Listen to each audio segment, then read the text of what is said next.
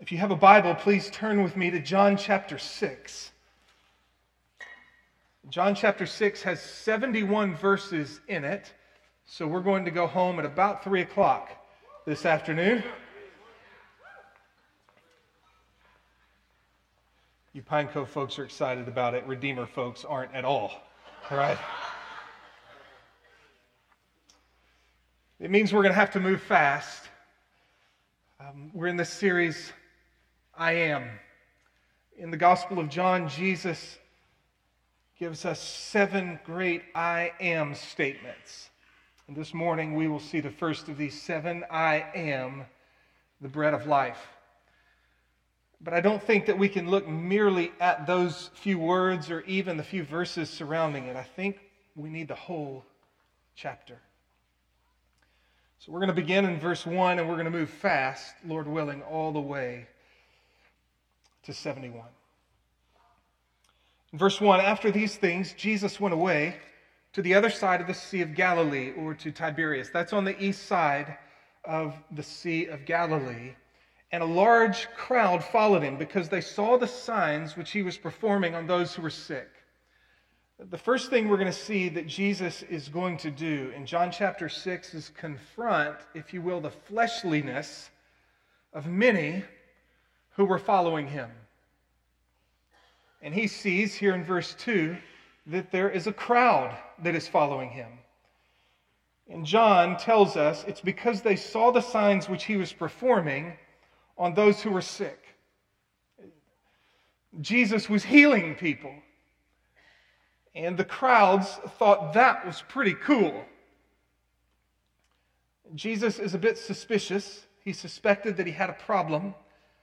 He sensed that maybe the crowds were following, at least many in the crowds were following, for physical reasons. They liked not his glory, but if you will, the goodies that he might be able to provide. In the context of John, in chapter 2, you don't have to turn there, but after Jesus turned the water into wine, John wrote this: the beginning of Jesus' signs, of his signs, Jesus did in Cana of Galilee and manifested his glory, and his disciples believed in him. Through these signs, these miracles that we will see throughout the book of John, Jesus was manifesting his glory.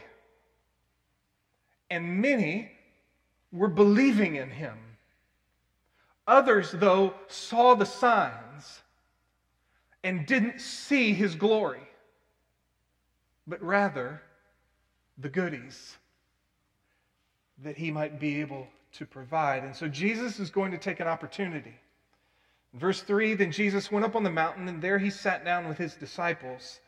Now the Passover, the feast of the Jews, was near. John probably includes that because Jesus probably had it on his mind. That here are these crowds, many of whom he suspects are following him not because of his glory, but because of the goodies he might be able to provide for them, and yet he has in mind the Passover.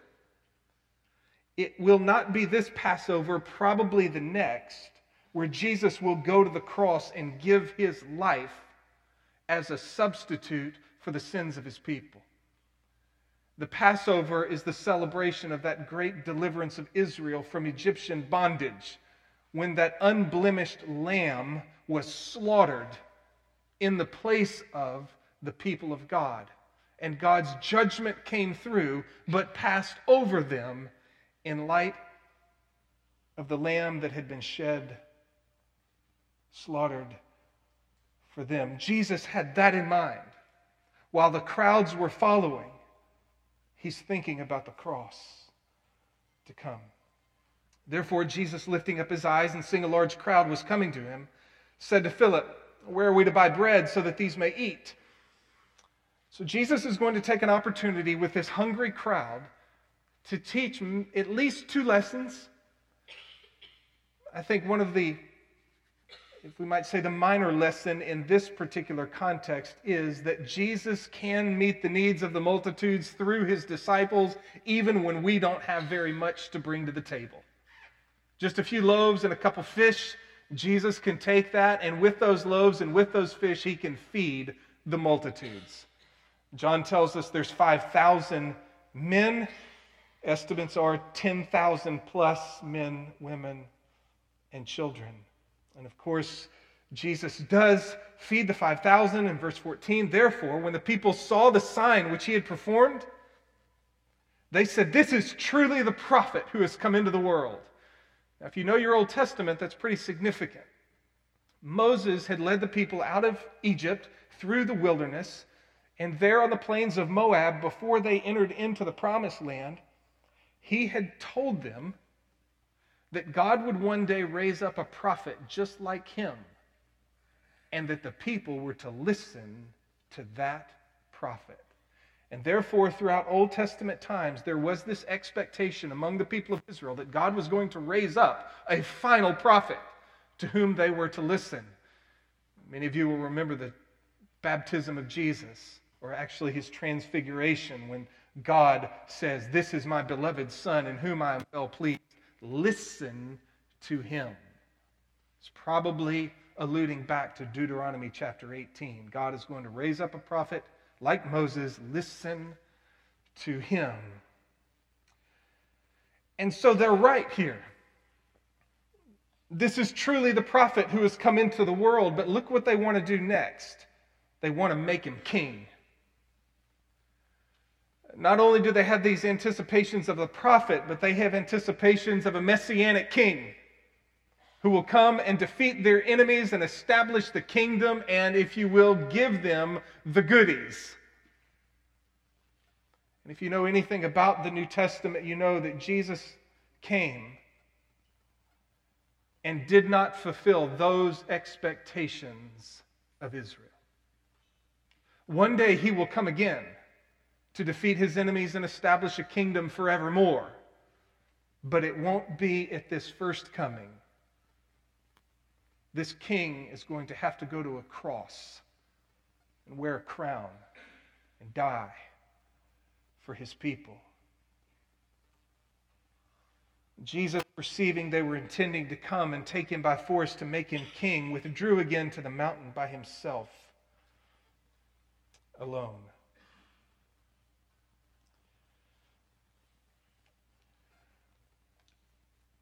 His suspicions were right.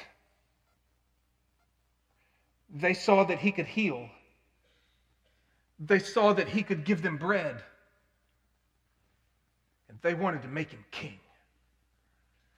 Maybe he can lead a revolution against the Romans, and he can set us free, and he can give us all that we want.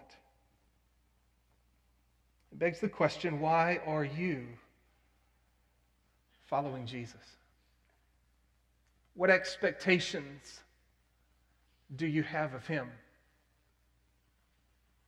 If I'll follow Jesus, then he will make me healthy. If I'll follow Jesus, then he will make me wealthy. If I'll follow Jesus, then it's not me bending my knee to him. In fact, it's him bending his knee to me. He'll give me the goodies that I want.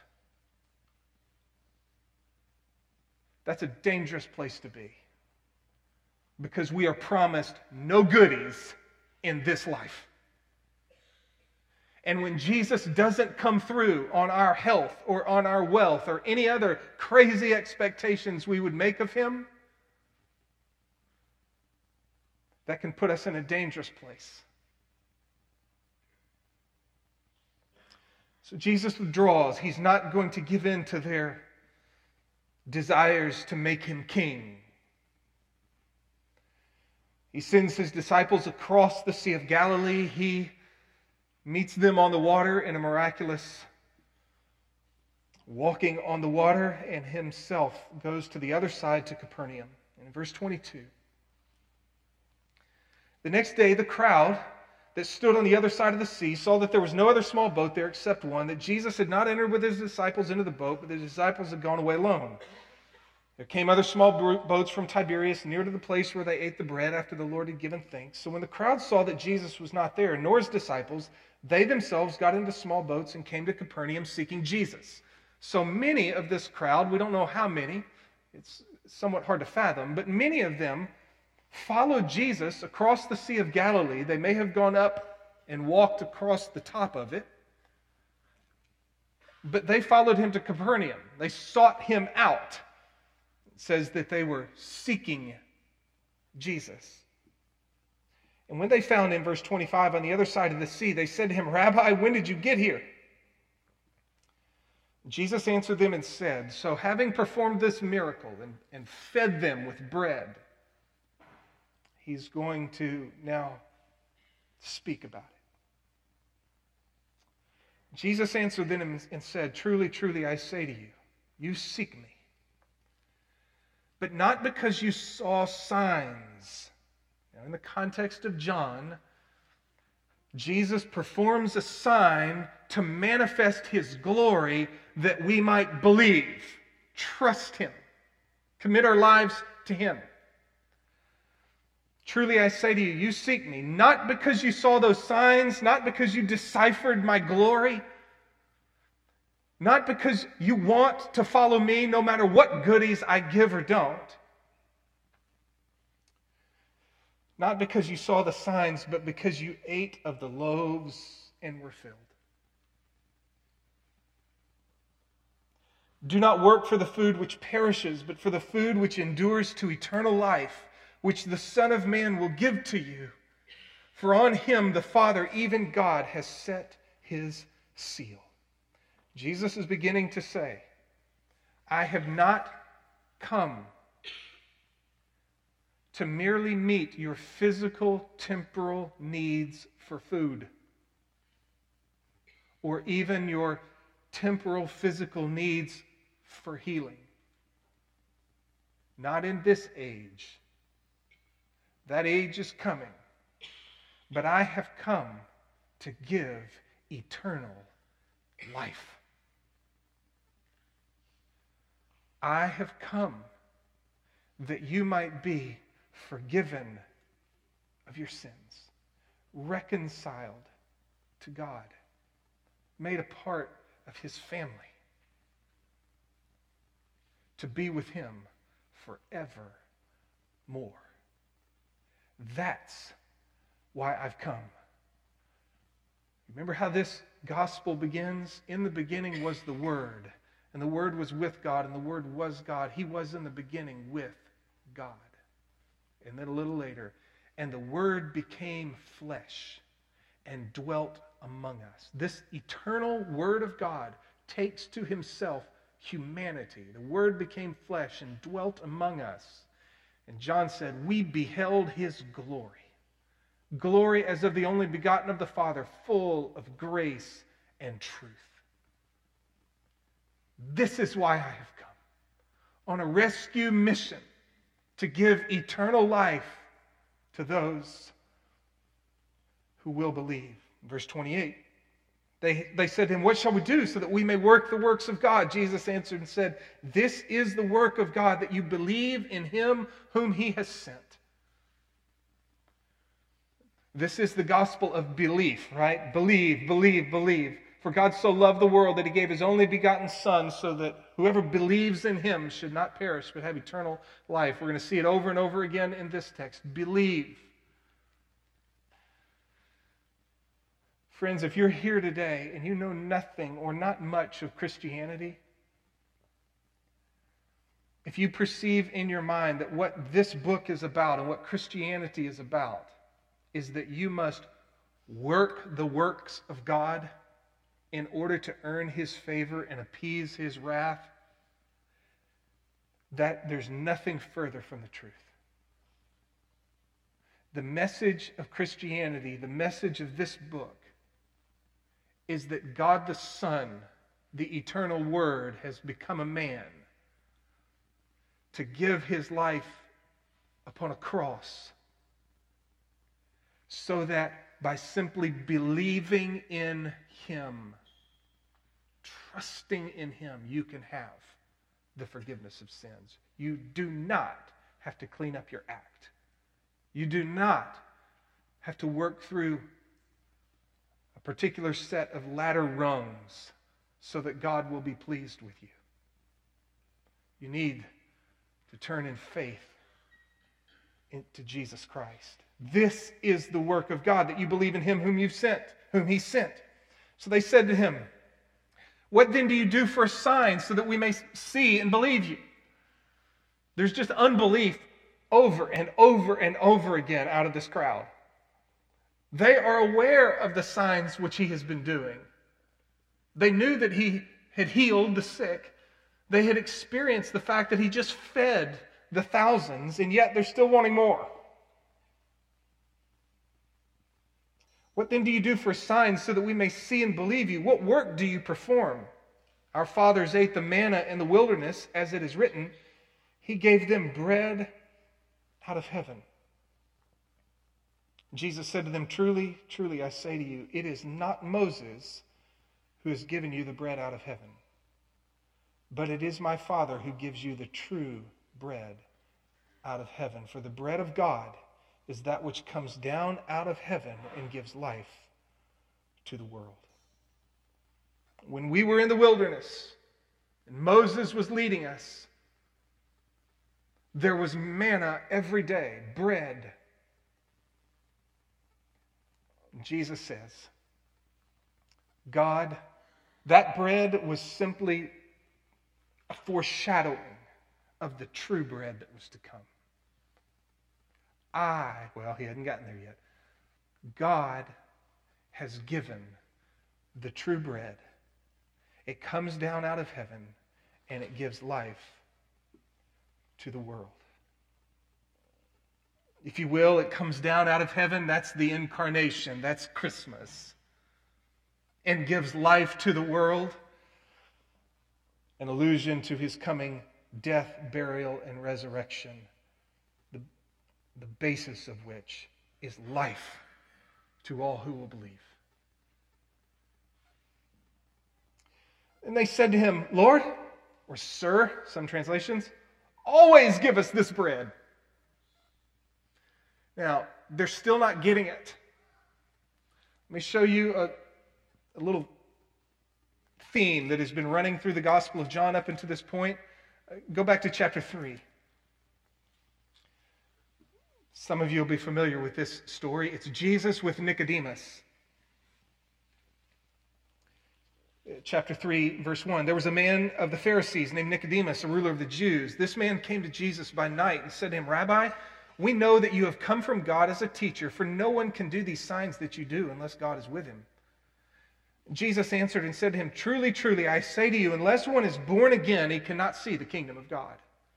You must be born again. Nicodemus said to him, "How can a man be born when he's old? He cannot enter a second time into his mother's womb and be born, can he?" Jesus is talking up here, and Nicodemus is living down here. Jesus is talking spiritual. Nicodemus is going, how does a guy go back into his mother's womb a second time? Natural, earthly. Jesus is talking eternal truths. Nicodemus is just thinking about temporal stuff down here in chapter 4. It's Jesus and the woman at the well.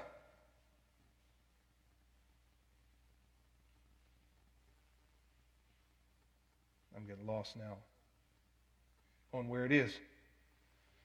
I will find it, I promise you. I was looking at it. 13, thank you very much. Jesus answered and said to her, "Everyone who drinks of this water will thirst again, but whoever drinks of the water that I will give him shall never thirst. But the water that I will give him will become in him a well of water springing up to eternal life." The woman said, "Sir, give me this water so I will not be thirsty nor come all the way here to draw." She had not gotten it yet. She's going to get it, but she had not gotten it yet. She's thinking Jesus is somehow talking about some sort of water that she can have where she's not going to have to keep coming here to draw it out. He's talking up here, and she's living down here. In chapter 6, verse 32. My Father who gives you the true bread out of heaven, for the bread of God is that which comes down out of heaven and gives life to the world. Sir, give us this bread. I think they're still thinking about some sort of bread.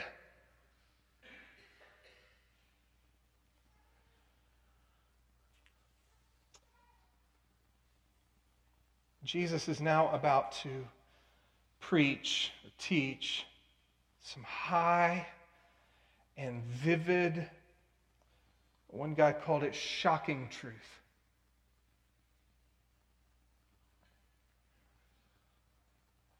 And then there's going to be a response to his teaching.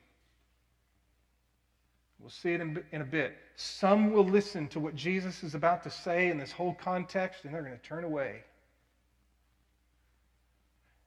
And some are going to say, where else are we going to go? You have the words of eternal life. Jesus says in verse 35, they say, give us this bread. Jesus says, I am the bread of life. It's me. Yes, God gave you manna in the wilderness to your fathers, but he is now giving a bread that will bring life to the world. Give us this bread. I am the bread of life. He who comes to me will not hunger. He who believes in me will never thirst. This audience understood bread to be the staff of life. It was a primary source of nourishment. And it still is in so many places around the world.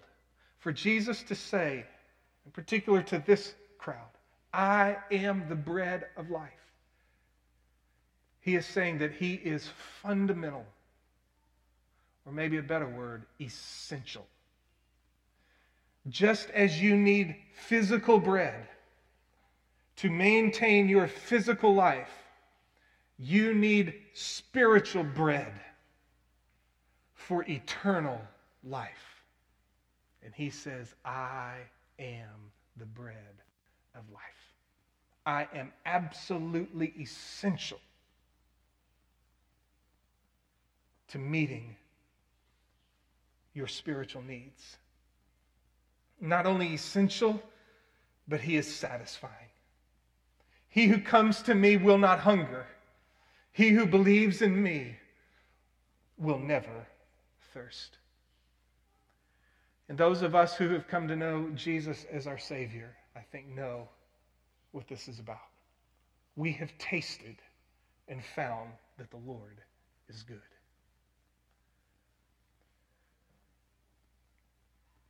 He has met our needs, our deepest needs, for the forgiveness of sins. All have sinned and fall short of the glory of God. There is none righteous, no, not one. And as a result of our sins, we're separated from God, and we justly deserve his judgment forevermore. And yet, Jesus comes, the Lamb of God, who takes away the sins of the world. Our sin had alienated us from God. And yet, through Jesus Christ, the Bible says we've been reconciled to him. We who were enemies are now friends. We have been, through Jesus Christ, adopted into the family of God. It's not merely that he has forgiven us of our sins and told us to go sit in the corner because we make him sick. He has forgiven us of our sins, and he has opened wide his arms and said, come on, you are now my son, my daughter, and I love you. And he has given us promises upon promises of his faithfulness, that he will never leave us nor forsake us, that he will be with us to the end of the age, that he will, my God shall supply all of your needs according to his riches which are in Christ Jesus.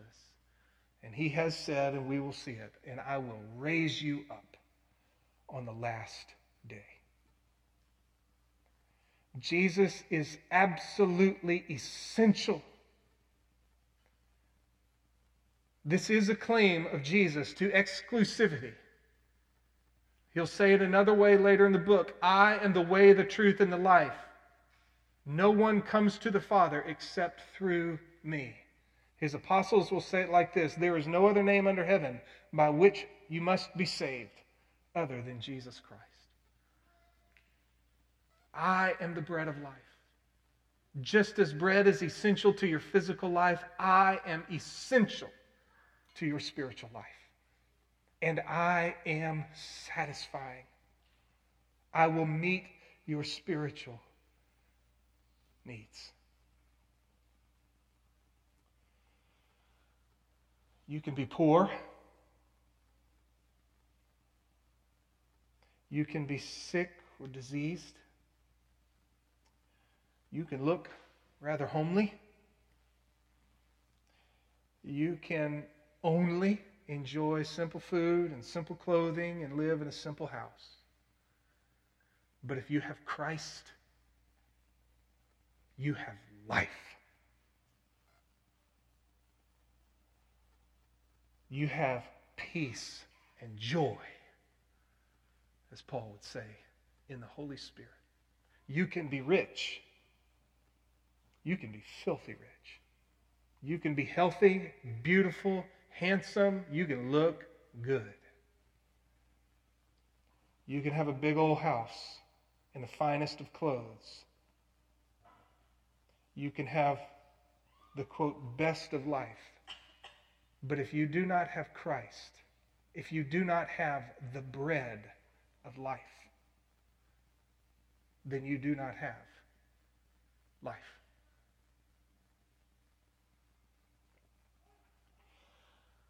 Now, the high truth.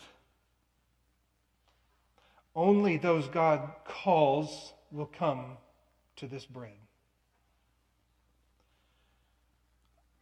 We're about to look at some verses that are very, very controversial. We're going to spend very few minutes on them.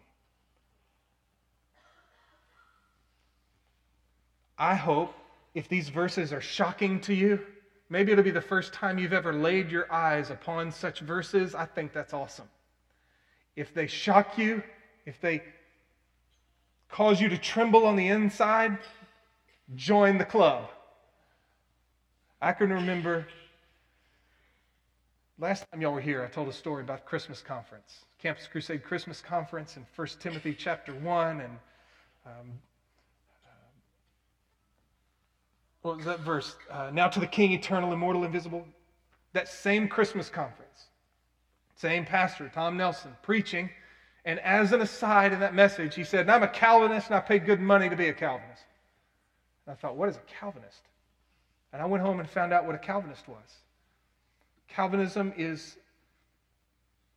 deals with, in so many words, the issues of predestination and election and the like. And I started to read that, and I started to shake in my boots. I can remember going to church the next Sunday, sitting on the front row and trembling through the whole service, waiting for it to be over so I could go grab Pastor Tom. And he finished the service and dismissed everybody, and I went straight up to him, and he looked at me. Before I said a word, he said, Mitch, what is wrong with you? Because he could just see it all over my face. And I said, predestination. And he goes, ah! I said, we got to talk. He said, when do you want to talk? I said, tomorrow.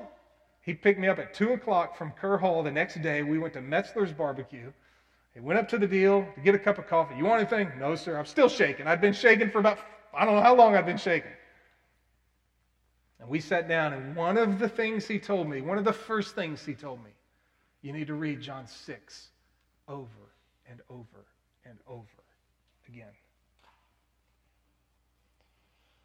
Verse 36, but I said to you that you have seen me, and yet do not believe.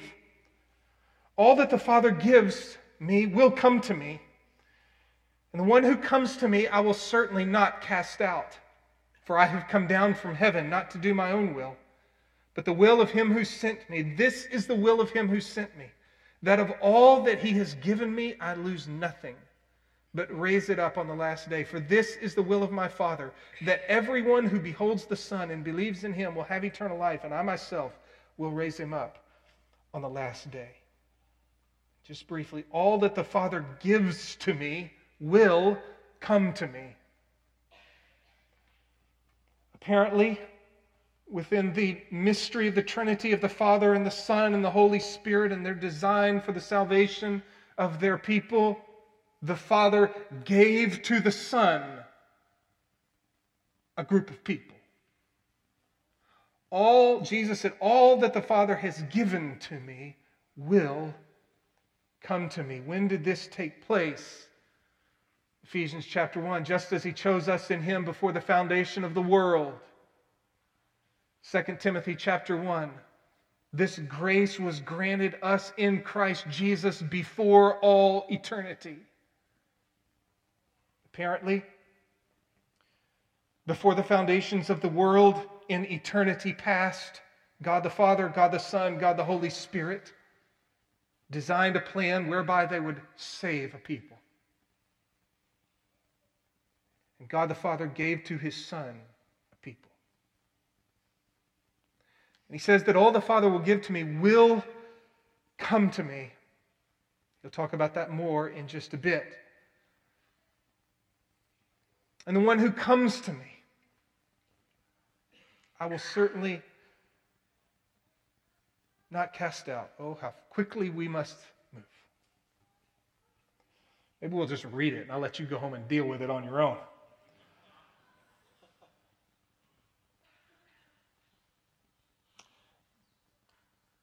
Therefore the Jews were grumbling about him because he said, I am the bread that came down out of heaven. They were saying, is this not Jesus, the son of Joseph, whose father and mother we know?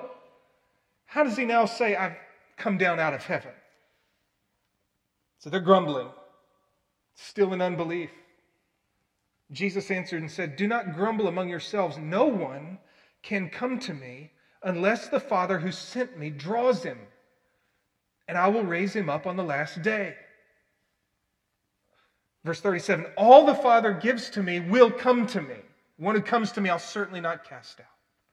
Verse 44, no one can come to me unless the Father who sent me draws him, and I will raise him up on the last day. It is written in the prophets, and they shall all be taught of God. Everyone who has heard and learned from the Father comes to me. I'm the bread of life. If you will come to me, I will give you life. And yet many of them were not coming to him. They saw the signs, but they didn't see his glory. Jesus wasn't surprised.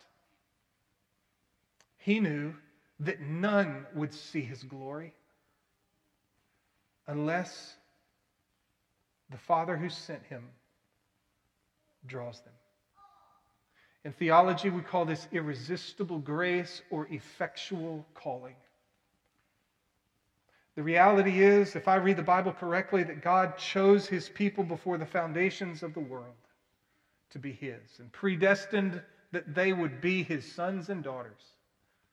And then in time, he sent his Son, Jesus Christ, the eternal Son of God, became a man and lived and died and rose for his people to accomplish their salvation.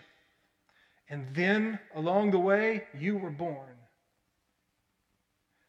And if you've come to know Jesus Christ, if you have seen his glory and trusted in him, the reason you have is because God, the Father, drew you to Christ.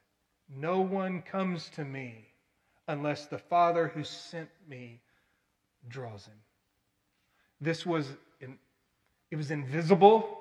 You may not have known it was happening. But there came a time in your life where before the gospel message essentially went in one ear and out the other, and the talk of God and his glory and his holiness and talk of your sin and rebellion and need of forgiveness and need of Jesus, whatever. But then there came a time in your life where you said, you know what? God is great. I'm a sinner. I need a Savior. I need Jesus.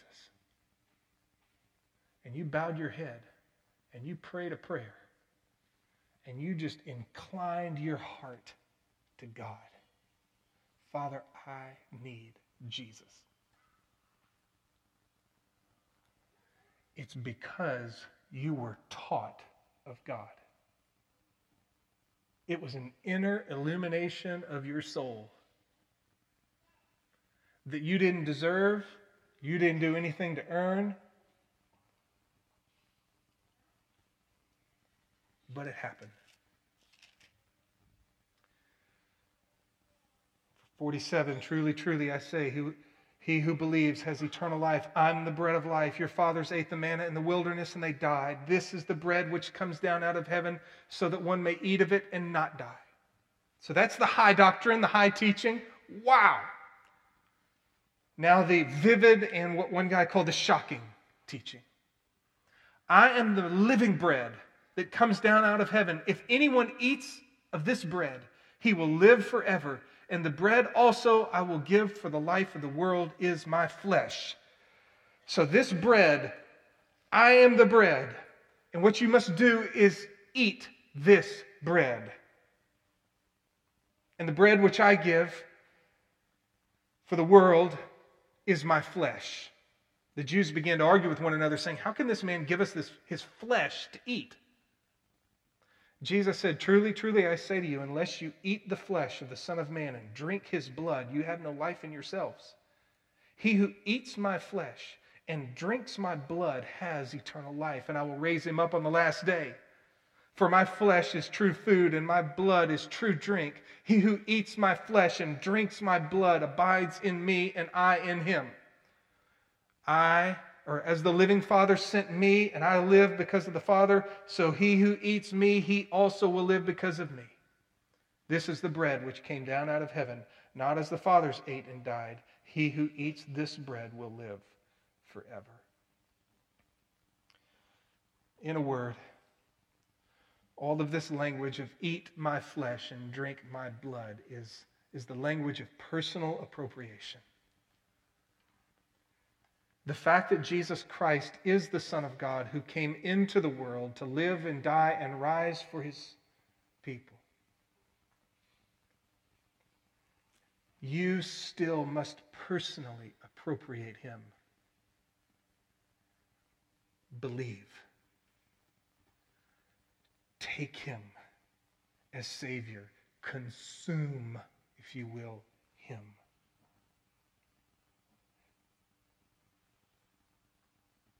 These things he said in the synagogue as he taught in Capernaum. Therefore, many of his disciples, when they heard this, said, this is a difficult statement. Who can listen to it? We're not exactly sure what they were referring to. I think maybe, along with some others, that it's the broad context of everything that Jesus has been saying, which they were having problems with. The fact that he was claiming to have come from heaven. Wait a minute, this is Mary and Joseph's son. What is this talk of him coming from heaven? That following him isn't about earthly temporal goodies in this age. Hey, did y'all see the healing that he did? Hey, didn't y'all like this bread? And he said, that ain't what it's about. This talk that you and I are unable to come to him apart from God's sovereign grace. No one can come to me unless the Father who sent me draws him. That I must humble myself and eat and drink of Christ. That is the path to eternal life. That it's not me and my goodness, but it's Christ, and I must take hold of him. All of these were difficult statements. He's about to say another one. But Jesus, conscious that his disciples grumbled at this, said to them, does this cause you to stumble? What then? if you see the Son of Man ascending where he was before. I think what he means by that is this. Y'all saw the signs, the healing, the food, the bread, the prophet. Let's make him a king. And his message to them is, that's not why I've come. I've come to give eternal life. In fact, if you have any expectations and hopes of me establishing a kingdom at this time whereby you will experience the goodies, I'm about to ascend back into heaven. I'm going away. It's the Spirit who gives life. The flesh profits nothing. The words that I have spoken to you are spirit and life. There are some of you who do not believe, for Jesus knew from the beginning who they were who would not believe, who it was that would betray him. And he was saying, for this reason I've said to you that no one can come to me unless it has been granted him from the Father. As a result of this, many of his disciples withdrew and were not walking with him anymore. Disciples in this context is used loosely. It's those who were associating with him.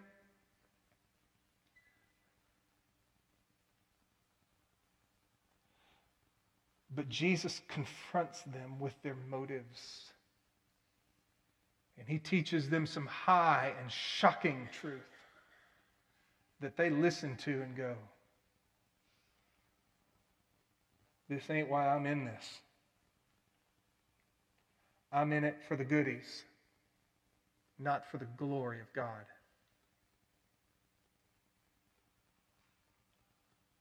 And they withdrew. So Jesus said to the 12, you do not want to go away also, do you? Simon Peter answered and said, Lord, to whom shall we go? You have words of eternal life. We have believed and come to know that you are the Holy One of God. Friends, I hope you will always keep that verse in mind whenever you're tempted to go anywhere else other than Christ. Where else are you going to go to find the words of eternal life? He's the bread which has come down out of heaven. He's essential and he's satisfying. Taste and see that the Lord is good. Where else are you going to go? Close with this. Christ is the bread of life. He is the essential, satisfying nourishment for your soul. You must believe in him. You must eat his flesh and drink his blood. You must personally appropriate him. If you have never done this, you must. You must believe in him as the one the Father has sent to be the sacrifice for your sins. To be the bread who gives eternal life. Having believed in him, when others dismiss his word, you and I must stay true.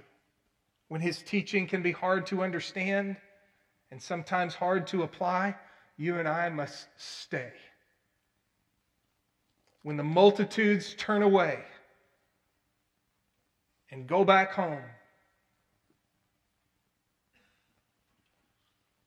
you and I, by his grace, must say, oh Lord, where else are we going to go? You have the words of eternal life. Jesus is the bread of life. You must have him. And having him, you will find him satisfying indeed. Let's pray. Father in heaven, thank you for this word that gets into our souls and makes us consider why we might follow Jesus.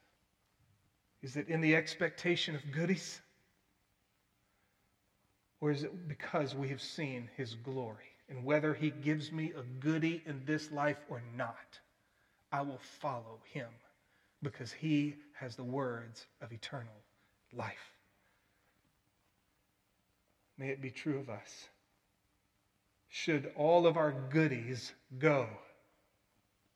Let goods and kindred go, this mortal life also. The body they may kill, God's truth abideth still. Should our wealth leave us today, should our health be gone tomorrow,